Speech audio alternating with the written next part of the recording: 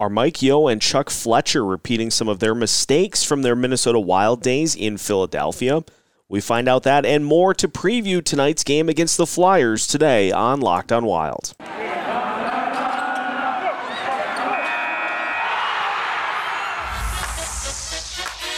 You're Locked on Wild, your daily podcast on the Minnesota Wild, part of the Locked on Podcast Network, your team every day.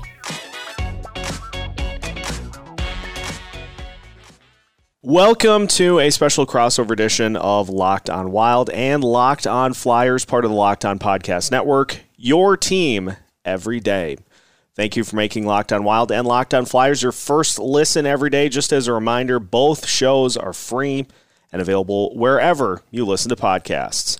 On today's crossover episode, we catch up with Rachel and Russ of the Locked on Flyers podcast, get some lowdown on the Flyers so far this year with a lot of Minnesota Wild-related coaches on the staff. We'll also talk about some of the keys to the matchup and trade deadline as well. My name is Seth Topal, host of Locked on Wilds, veteran captain of the Locked on Wild podcast, and joined, as mentioned, by Russ and Rachel from the Locked on Flyers podcast. Welcome. How's everybody doing? Good. Pretty good. Now we're going to start on the Wild side, and I've got some questions that are Flyers related for you to get it going. Obviously, Mike Yeo, John Torchetti, Chuck Fletcher have Minnesota Wild ties. My first question is, the Flyers are going through this season and looking ahead to, what does the group look like after this year? Obviously made a coaching change in season, and Mike Yeo is the interim head coach.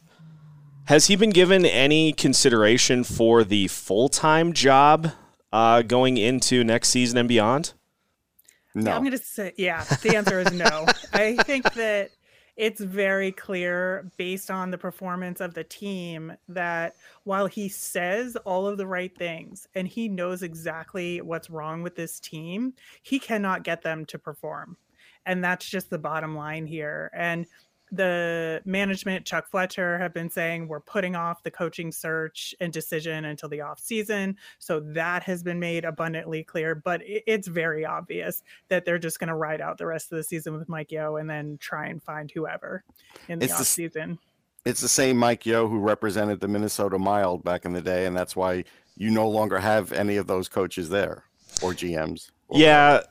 And when you said it like that 100% is what we saw here, which led to him being dismissed, is knowing what the problems are, not being able to get players to fix those problems. So right. That certainly is a familiar refrain from his final months here as Minnesota Wild head coach.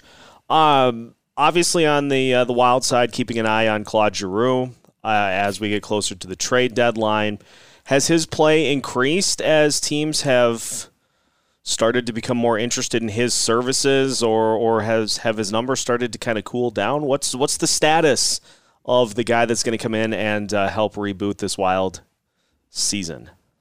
I think he's been playing like Claude Giroux. I think that he has had a really strong season for him this year. It's not a ridiculous amount of scoring because that's not him anymore. He's a playmaker. And I think, as long as he's been on the wing, that's been a really positive thing for him. And he's just been continuing that all season long. And he is who he is. Everybody knows that. And I think this whole process for him has been genuinely heartbreaking.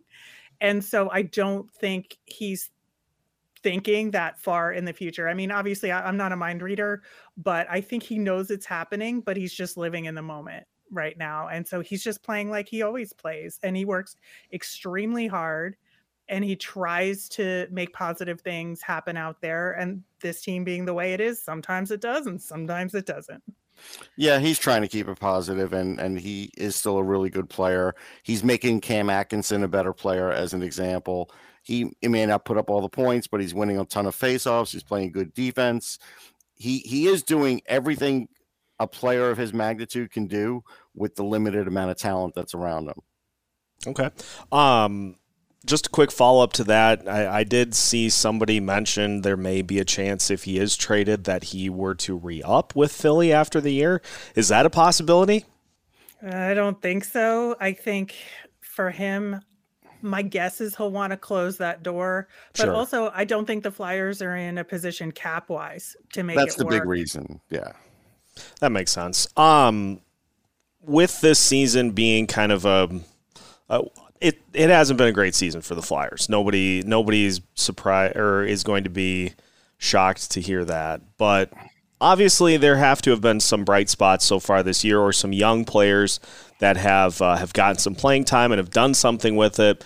So, have there been some gems that have shown through so far this season on the Flyers roster? Here's what I'll say about it while Rachel's making good faces, and I appreciate it. There should have been some gems if Morgan Frost's usage were correct. He would probably be showing a lot better right now. If Isaac Ratcliffe could get more than 7 minutes a game, or 8 minutes a game, he could show a lot more right now. If Cam York was allowed to come back up and replace, I don't know, a worn-out Keith Yandel or Nick Seeler, who you can't take out of the lineup. You know that. You remember him.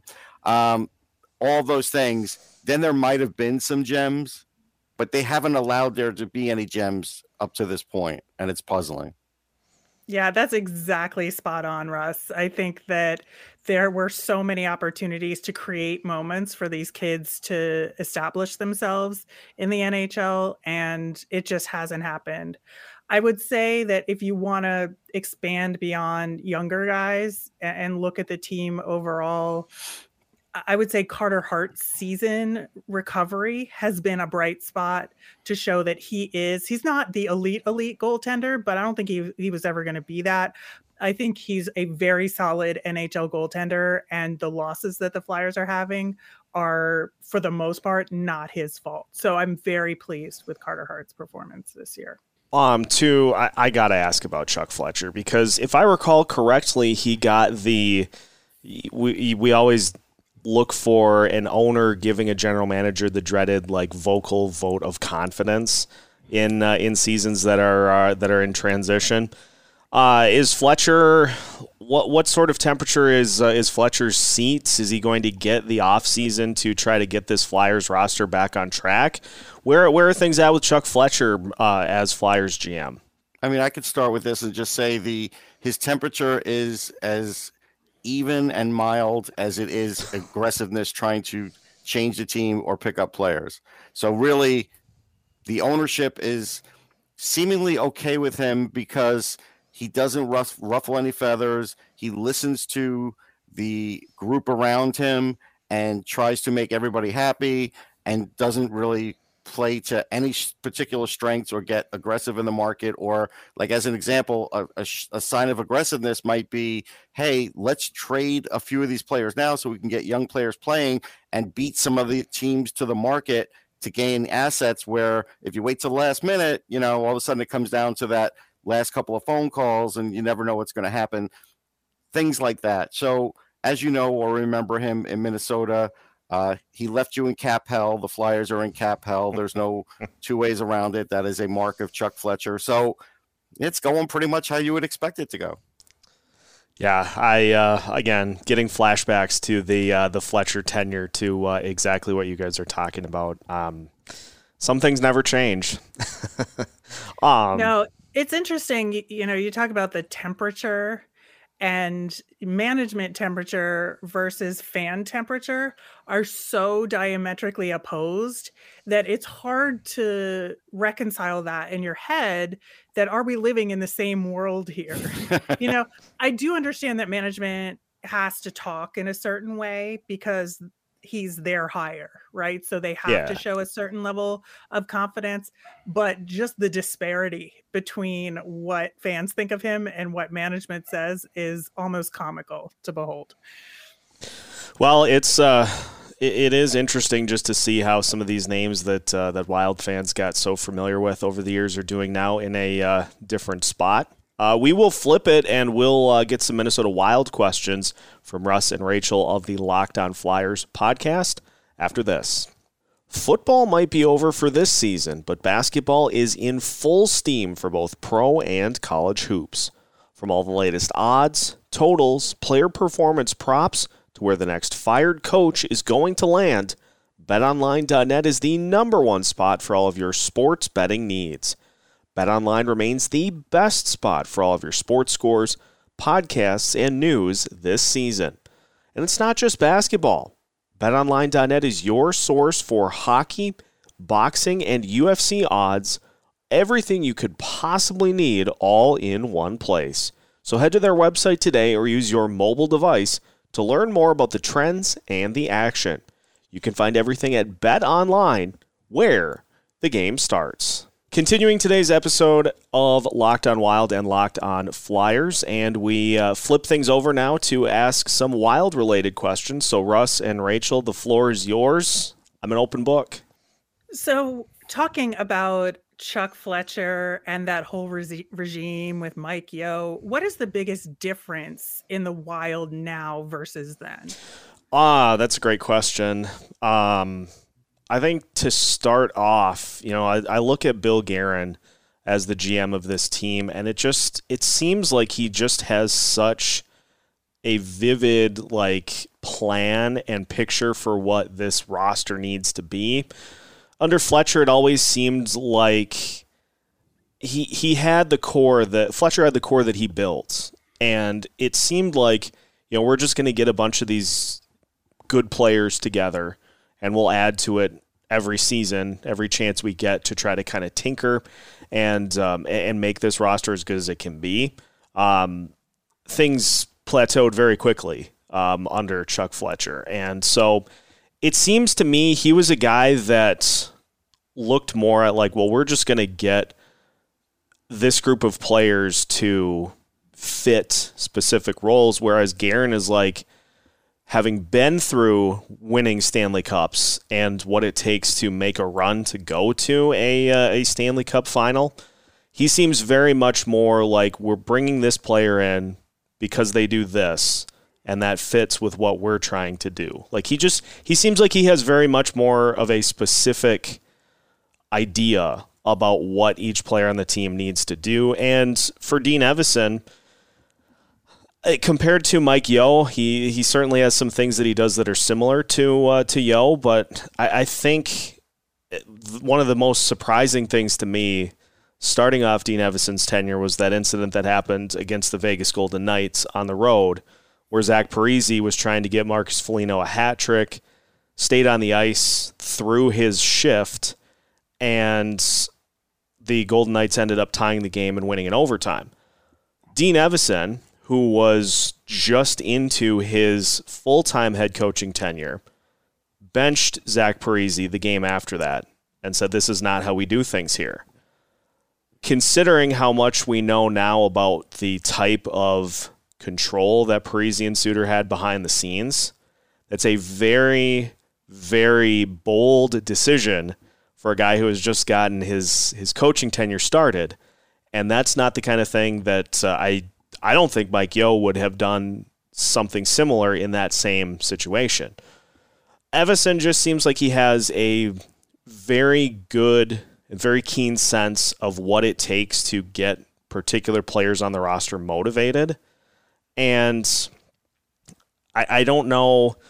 I know Mike Yeo had some of that, but I don't know that he had it to the same level that Evason has. He doesn't bench any veterans. I can tell you that. Yeah, that's a big change. And Evason has called out players like Kevin Fiala, who obviously has been on a tear over the last few months. Calls him out publicly for his play because he knows that that's what it's going to take to get more out of him. And so you look at those two compared to Fletcher and Yeo, and it seems like they just have a better grasp on what they want this team to do and how to get it out of them than Yeo and Fletcher did when they were here. Nope, that's fair. I could see it. So let's talk Matt Boldy. I'm a big draft guy, and I liked him in the draft and had him as a first rounder. None of that is anything to really write home about because you could see he was going to be a good player. But I saw something out of him in his World Juniors that let me know that he could be a star player, just the way he was handling the puck, passing the puck, shooting the puck. I was like, okay, he against his own age group was clearly ahead of things. And I don't want to get too far ahead because, again, you bring up a guy in his rookie year and point a game is not going to last. I get it. But give me an idea of the impact he's had, because that's a team who next year will be in cap hell. But, Kaprizov, Boldy, these guys with a little bit lower salaries can help them at least get through that. Well, it was so crazy when Boldy came up, because you look at that being the time that Kevin Fiala's numbers started to improve as well. And so not only is he playing well, but we've seen the chemistry level that Kirill Kaprizov and Matt Zuccarello have, to where it's almost as if they are just two of the same player out there on the ice. They're completing these insane passes, crazy goals, because they know, what the other player is going to be doing pretty much at all times. Fiala and Boldy have developed that, and Boldy just comes in as just this super, super poised player on the ice, and his puck handling is great. He seems like somebody that has an idea at all times of what he wants to do with the puck. And it's one thing to be able to fit a pass into a tight window to a teammate to try to score a goal. It's another thing entirely to, on the power play, be able to navigate through three opponents in a very tight window and not lose the puck. His puck handling might be near the top, if not the top on the team at this point. He just is so good with the puck. He's so good in those situations of, the quick hitter pass to, say, Fiala on the other side of the net. He's so good in these situations that it matters most with the puck. And you go with Fiala from a guy who had two defense-oriented guys on his line for a majority of the season before Boldy got there. As soon as Boldy got on that line, it's just this level that has completely turned the Wild offense into a juggernaut.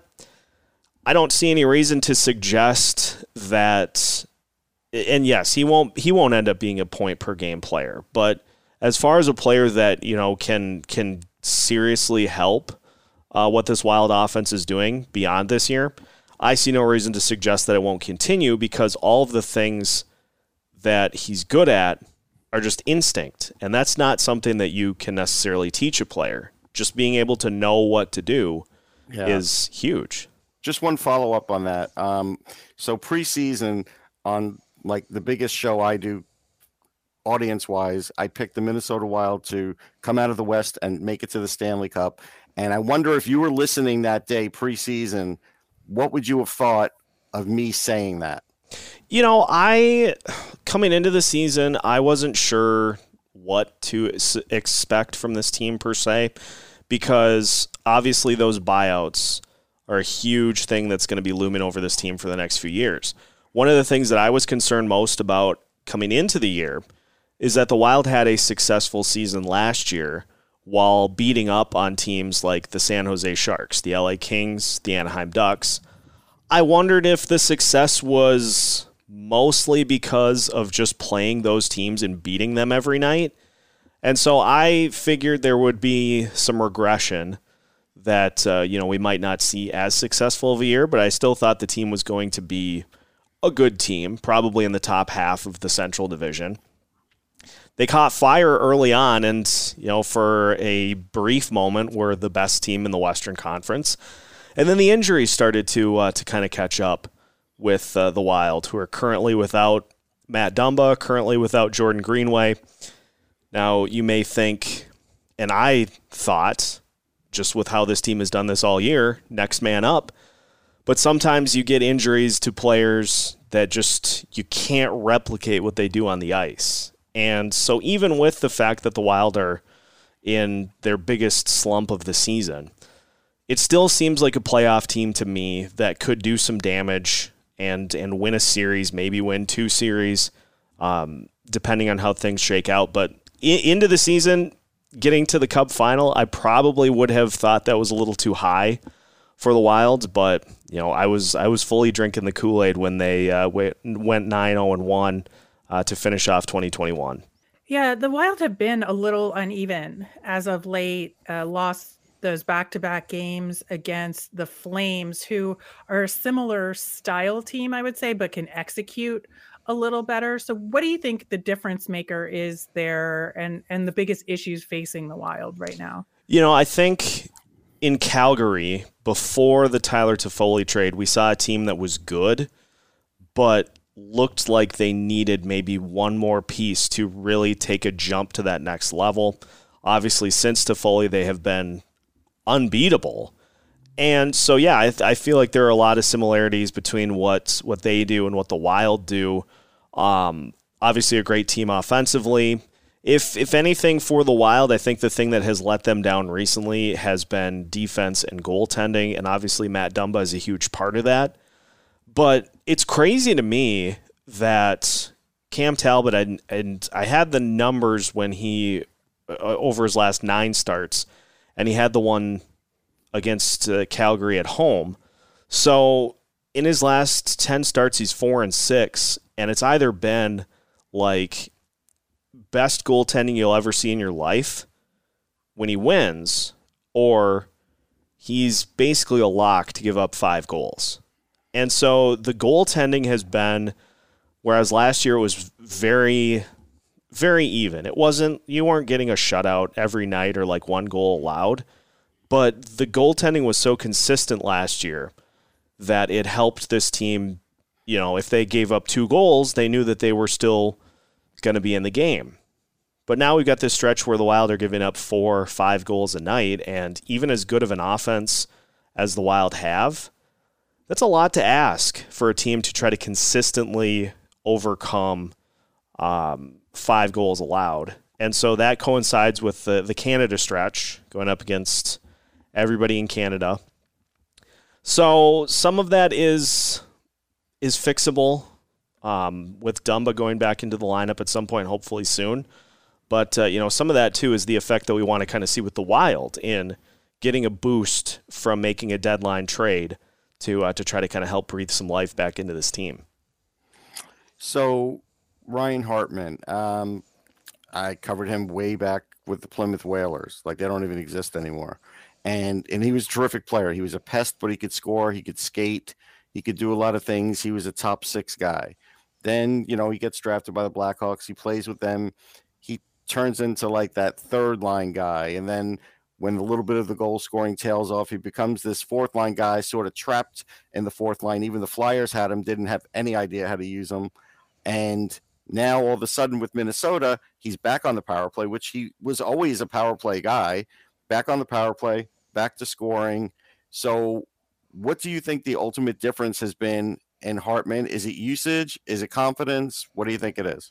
I think there are a few factors at play with Hartman. I think being on a line with Kirill Kaprizov to start the year, and a guy who can just create so many good scoring opportunities for his line mates, I think certainly helped. And, you get a few goals going early in the season, and that confidence just shoots through the roof. And coming into the year, Hartman himself was a guy who said that he needed to shoot the puck more. And so you put him on a line with Kirill, you're going to get the opportunities to do just that. But he played great in that playoff series against Vegas at the end of last year. And so we saw some of that build into this season. Now, recently, I think what we've seen with Hartman and with the Wild in general is you go up against some of those teams like, say, the Colorado Avalanche, Calgary, Toronto, those teams that have those really good top-line centers. You're starting to see Hartman lose a majority of the face-offs that he's in, which has then led to opposing teams being able to kind of play keep away from that top line. His shot, I think, has started to kind of cool down a little bit as well, and shooting 12 or 13% or whatever he was at early on in the season was not sustainable. That wasn't going to be something that would happen throughout the course of the year. Right. And so I think it just has kind of become a scenario where opposing teams look and say, well, we can try our best to keep up and contend with Kaprizov, try to slow him down. We can try to slow Zuccarello down. Or I think what teams are starting to do is say, let's slow Hartman down and try to throw that line out of whack. And I think we're seeing teams start to attack the centers on this team. The wings are great. The Wild have, their top two lines, their wings, very, very good. And throughout the entire roster, they've got good wings. That center position has been a question mark. And I think teams are trying to attack those guys more to slow this offense down. And as of the last 7 games, it certainly has worked. So the Flyers' power play is tragic in many, many ways. But looking for an opening here, the Wild penalty kill is kind of mid-level in the NHL right now and has struggled a little bit recently. Do you think this is an opening here where maybe the Flyers could get some mojo back on their power play? I do. The Wild's penalty kill has struggled with one thing pretty much all season. They struggle to clear the puck. Like, we see scrums right down in front of the net, and Wild players are able to get a stick on the puck and seem to only be able to get it out to the top of the zone, where opposing players are waiting. They can gear up, and they can fire off another shot. Loose rebounds have been a big problem recently with the penalty kill, too, as it seems like, whether it be Cam Talbot or Kaapo Kähkönen, not as good with simply controlling the puck as they have been last year or even early on this year, which has led to some good rebound opportunities for opposing teams. It has been a concern, I think even more so since Matt Dumba went down. And, we don't think of Matt Dumba as a great defensive defenseman. He's more of an offense-oriented guy, but he has really taken some strides in that category, especially this year. And he's physical. He'll always blow up plays. Yes, right. that is a huge part of it too. But yeah, the special teams, just because the offense has been so wildly uneven over the last probably 10 games, but the power play and the penalty kill really slide under the radar because power play wise, they're not scoring on anybody, and penalty kill, it seems like is a guaranteed goal every night. So that is definitely a spot for the. I like it. Yeah, that's definitely a spot that the Flyers can take advantage. And on top of that, the Wild have not shied away from giving opposing teams no shortage of penalty opportunities. So all of that is a culmination for bad things from a Wild perspective, but I think that's certainly something for Philly to key in on. So one last thing for me, you talked about the goaltending, and short of trying to trade for Marc-Andre Fleury, which, Guerin might try and do, he knows him, but you have Kähkönen there, and he's very good. His stats are better than Talbot. I mean, I certainly know Talbot. I've covered him a long time. Why isn't he getting more of a role in seeing if he's just ready to be the hot goalie and go with that, rather than try and deal more assets and get a Fleury where you could maybe get another defenseman and shore things up there, or get a center and shore things up there?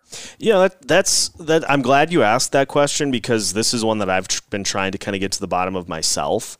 I don't know, and obviously the name speaks for itself. I don't know how much of an upgrade Marc-Andre Fleury is going to be over what the Wilds currently have, because you're asking this question of how much of his overall numbers and his underlying numbers are results of being on the Chicago Blackhawks this year.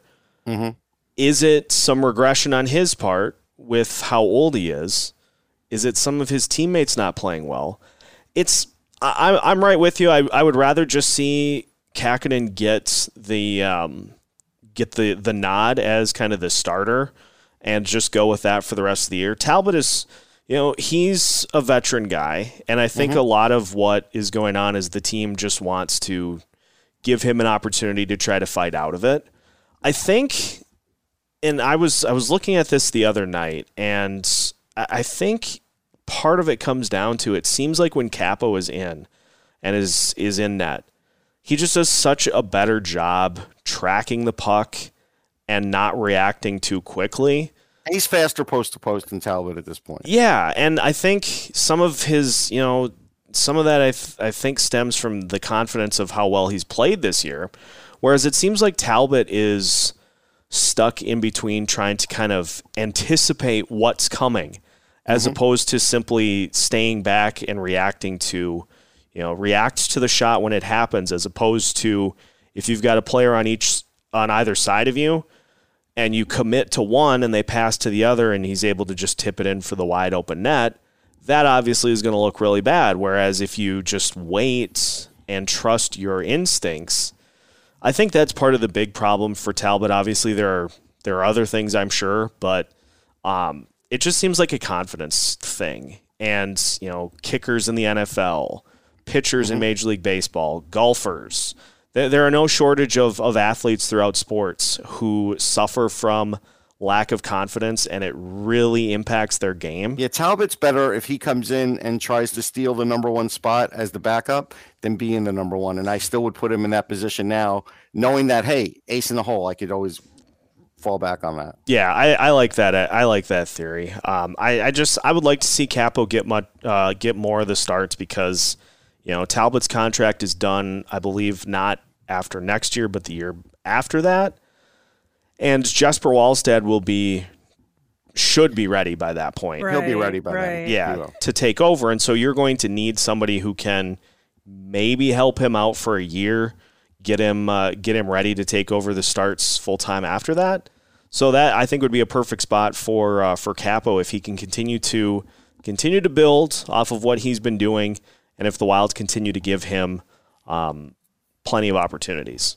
Well, that was really excellent information across the board about the Minnesota Wild. Again, it's just a team that's there, but Flyers fans don't get a ton of opportunity to hear about. And Seth, that was tremendous. Yeah. Thank you. Thank you guys for hopping on, and appreciate being able to chat hockey in general. But if there are Minnesota Wild ties, obviously happy to talk about those as well.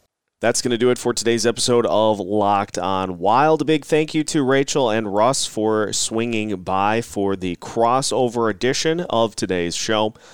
Once you're done with your first listen today of Locked On Wild, make sure to head over to Locked On Flyers for some more intel on the Philadelphia Flyers ahead of tonight's matchup.